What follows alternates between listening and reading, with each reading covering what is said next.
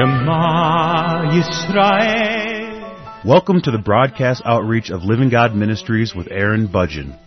Aaron discovered Jesus is his Messiah while preparing to be a rabbi. He now teaches for several organizations and is the teaching pastor for Living God Ministries. Strongly distinguishing between the Old and New Covenants, Aaron presents the Scriptures from a Judaic and historical frame of reference. Join Aaron now as he reveals the reality foreshadowed and the new life we can now experience because of what the Lord Jesus accomplished for us.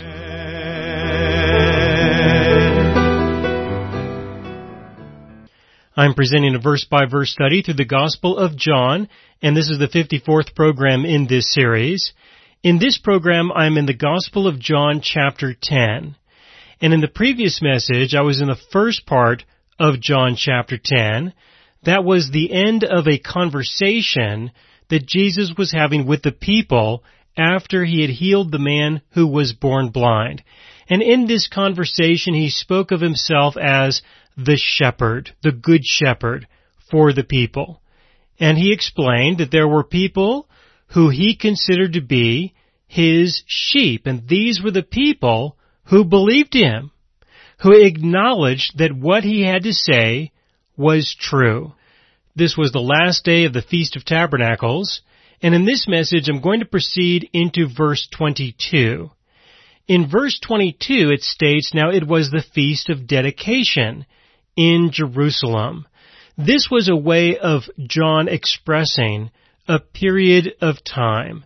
John expresses that a period of time has passed.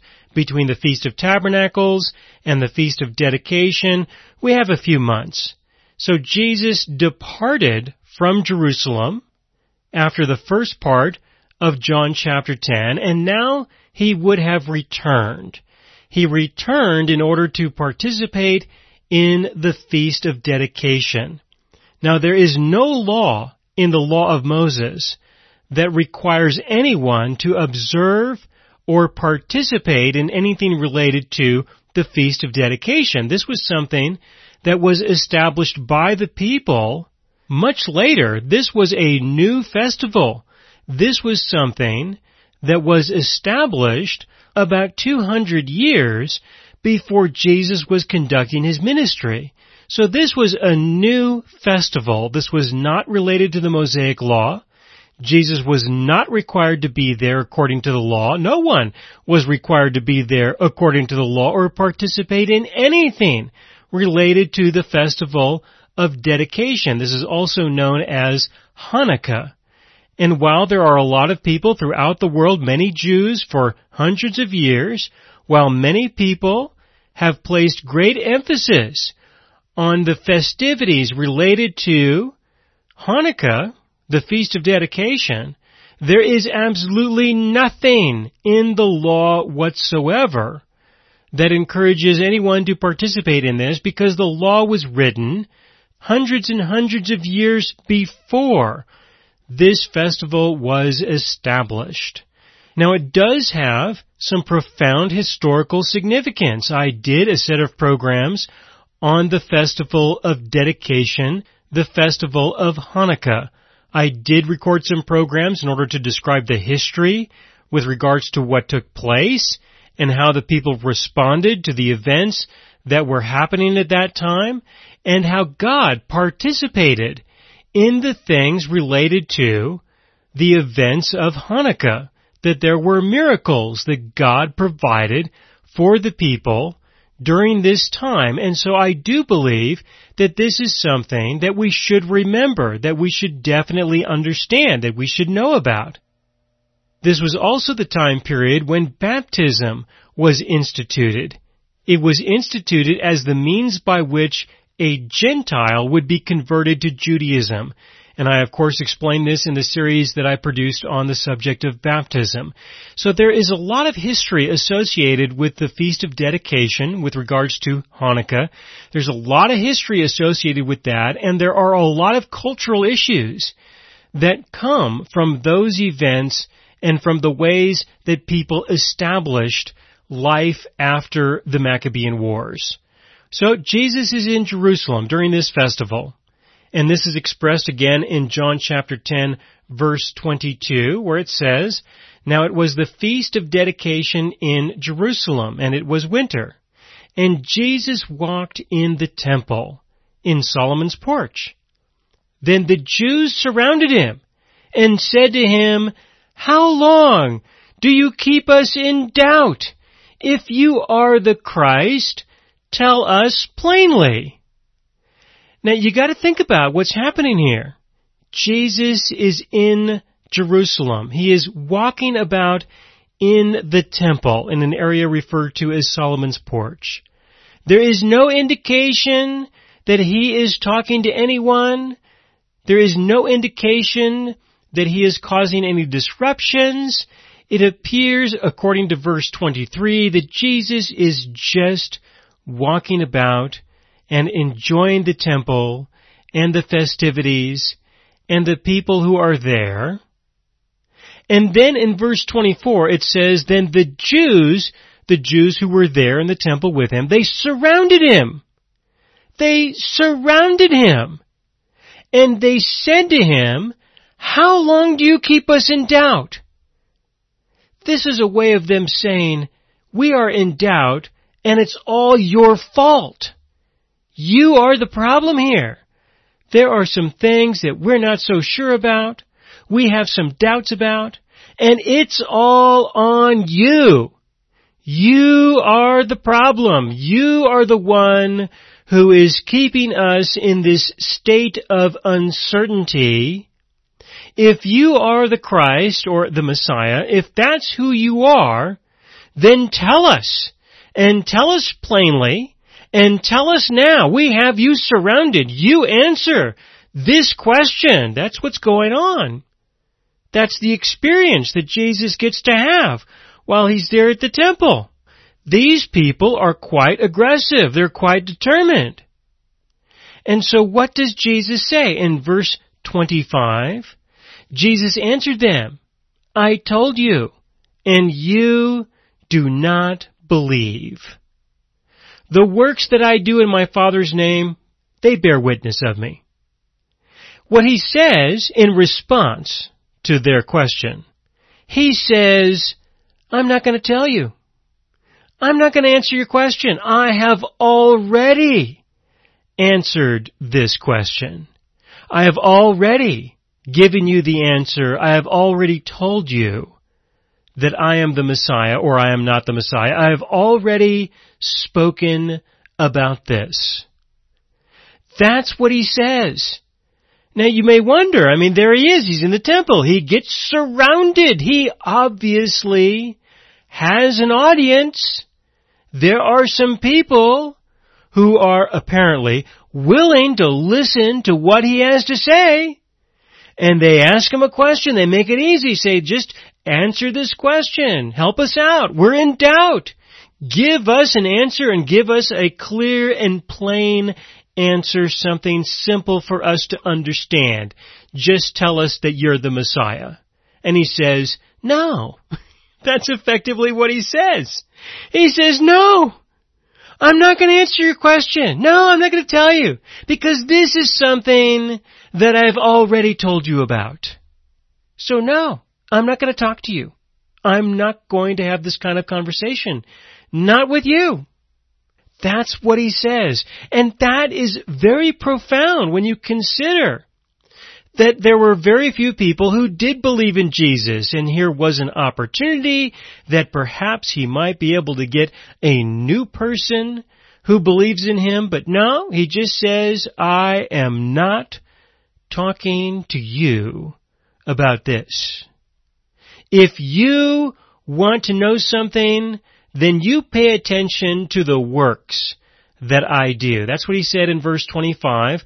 "I told you, and you do not believe. The works that I do in my Father's name, they bear witness of me." So don't ask me this question. Just pay attention to the works that I do.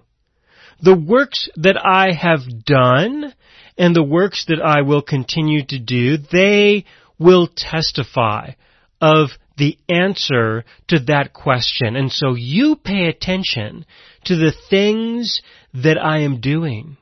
You pay attention to the things that I have done. You come up with an answer to your question according to what I have done, the works I have done, the miracles I have done. You answer that question for yourselves according to my works. That's what he says. He says, no, I'm not going to answer this question. You answer this question. They said, well, we're in doubt.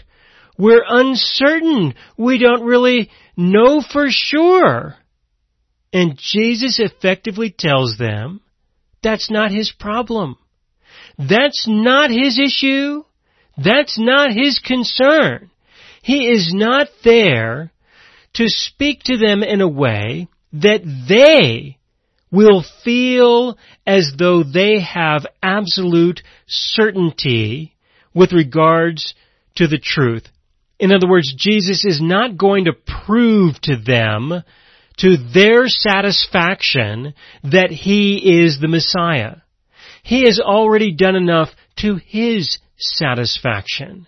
And so if it's not to their satisfaction, then that's going to be their problem. If they are going to be in doubt, it's because they are the ones who have decided that they are going to be in doubt, because he has already provided more than enough evidence to show that the probability of him being the Messiah is exceptionally high, and they should have no doubt whatsoever.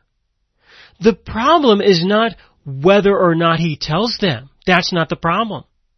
The problem is that they don't believe what he has told them.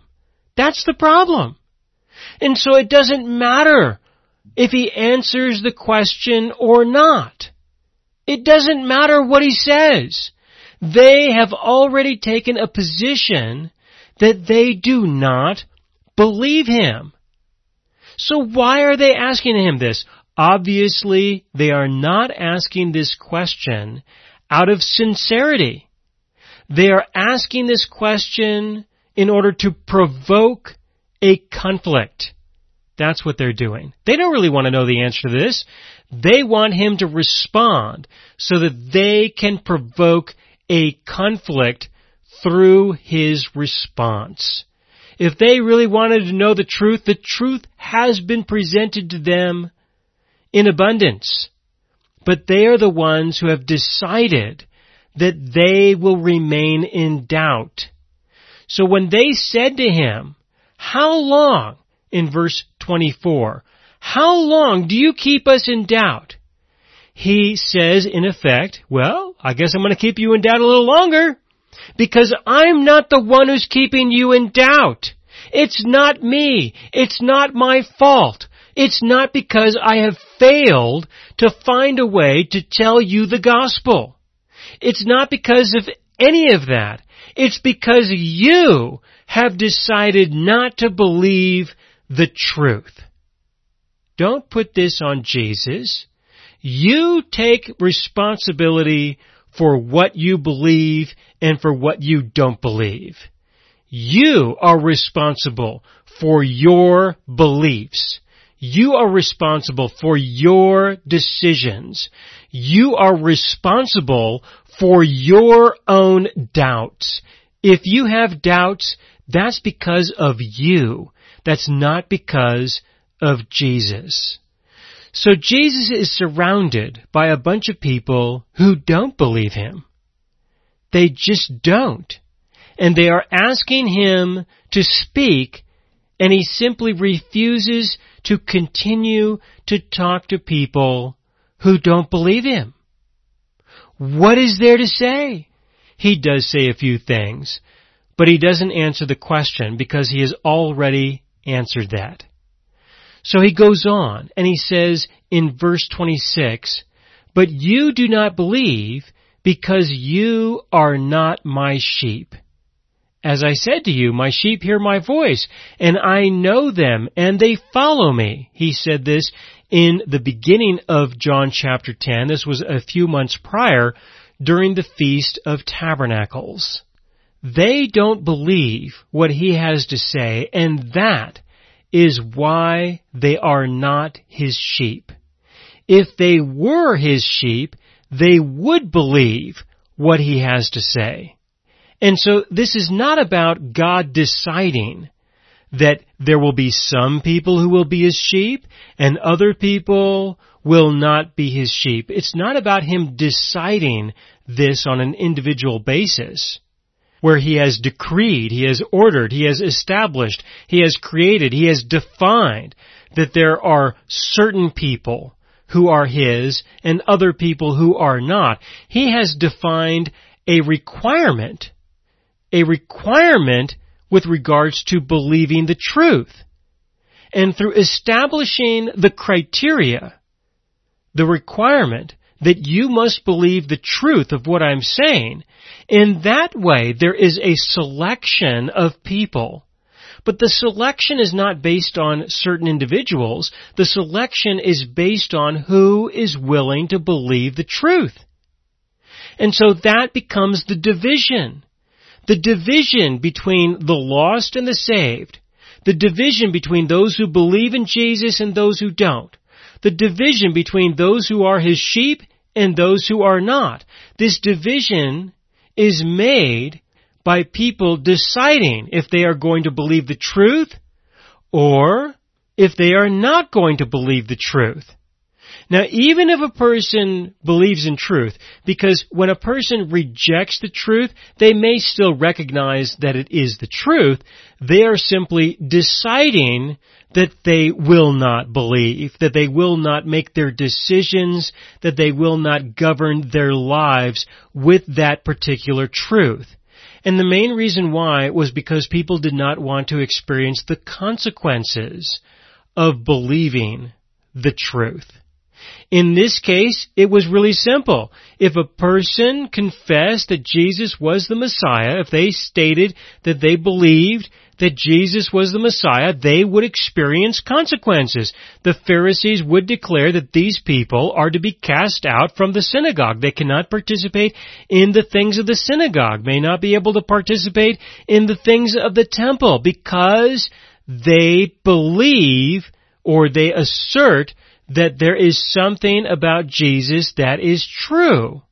And so the sheep of Jesus, those who fit in the category of being the sheep, those who are of the flock of God, those are the people who are willing to believe the truth and are willing to accept any consequences that may result from believing the truth.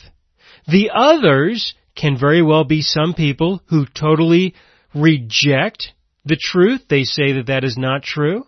Or it could very well be people who know that it is true, but they are going to say that it is not, and they will not embrace that, and they will not live their lives according to the truth because they are more concerned about the consequences that they might have to endure if they believe that Jesus is the Messiah.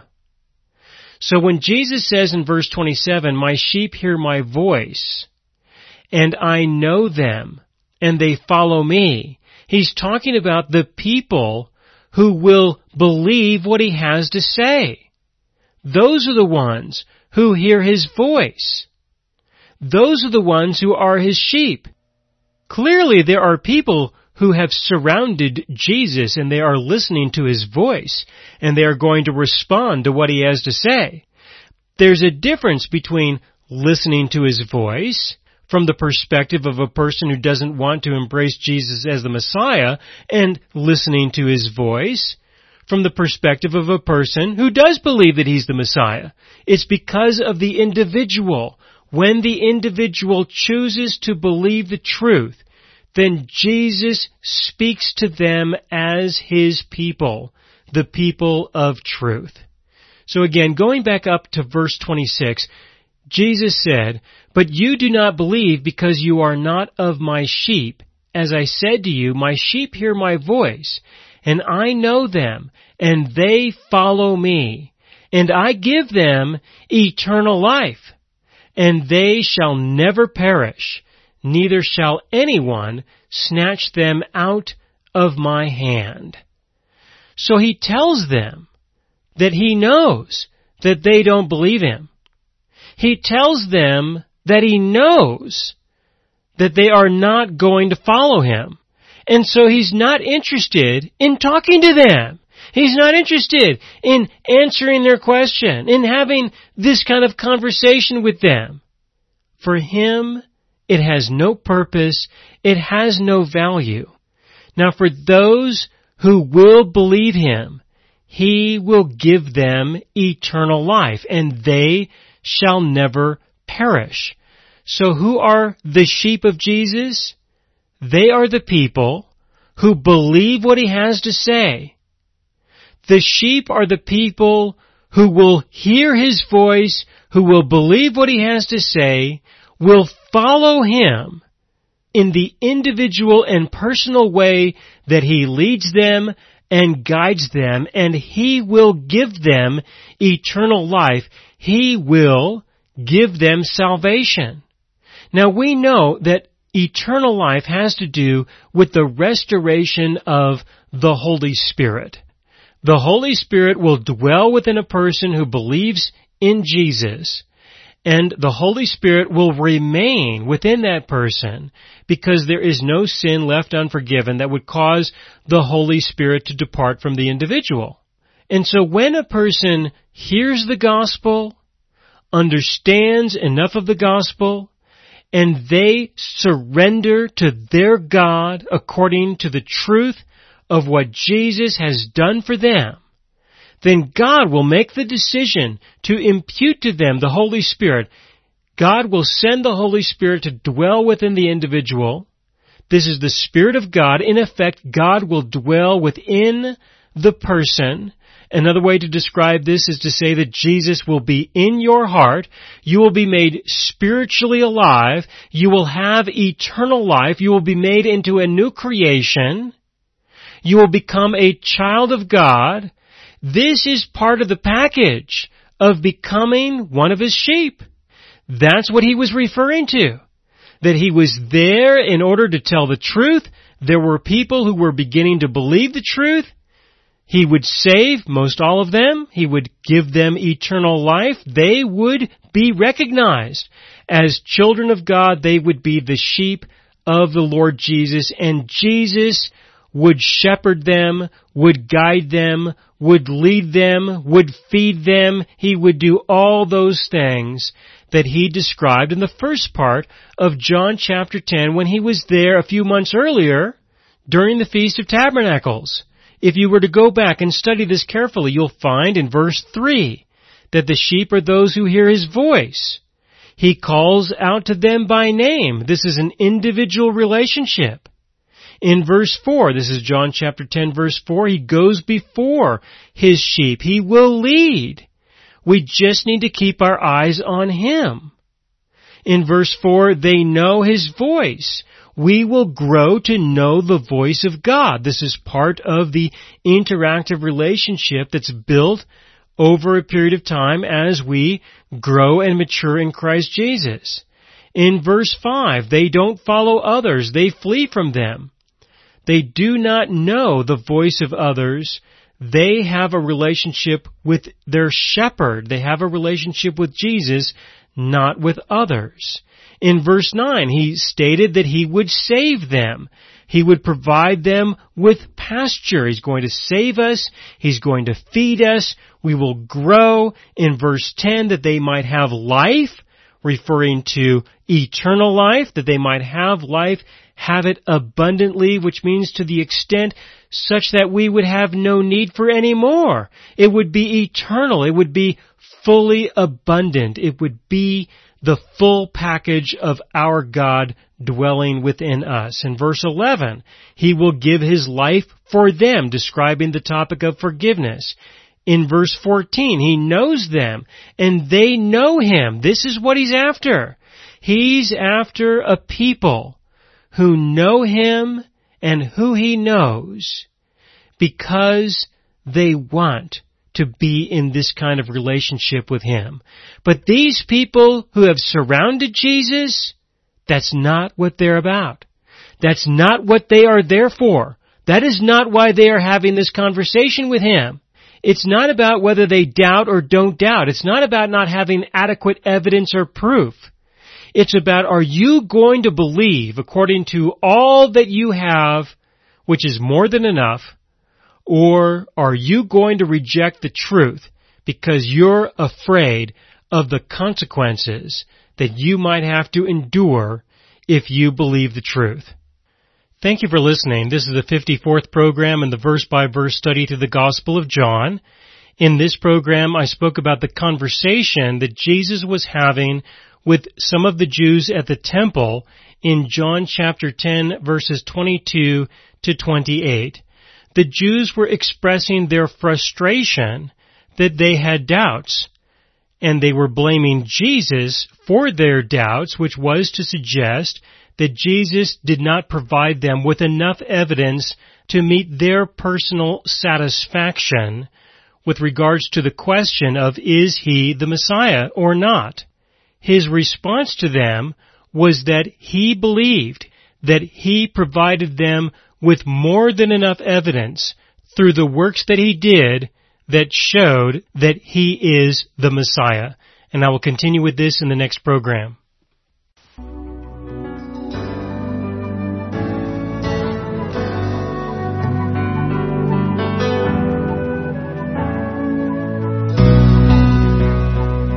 You have been listening to the broadcast outreach of Living God Ministries. You can hear all of our programs for free through our radio archive at livinggodministries.net.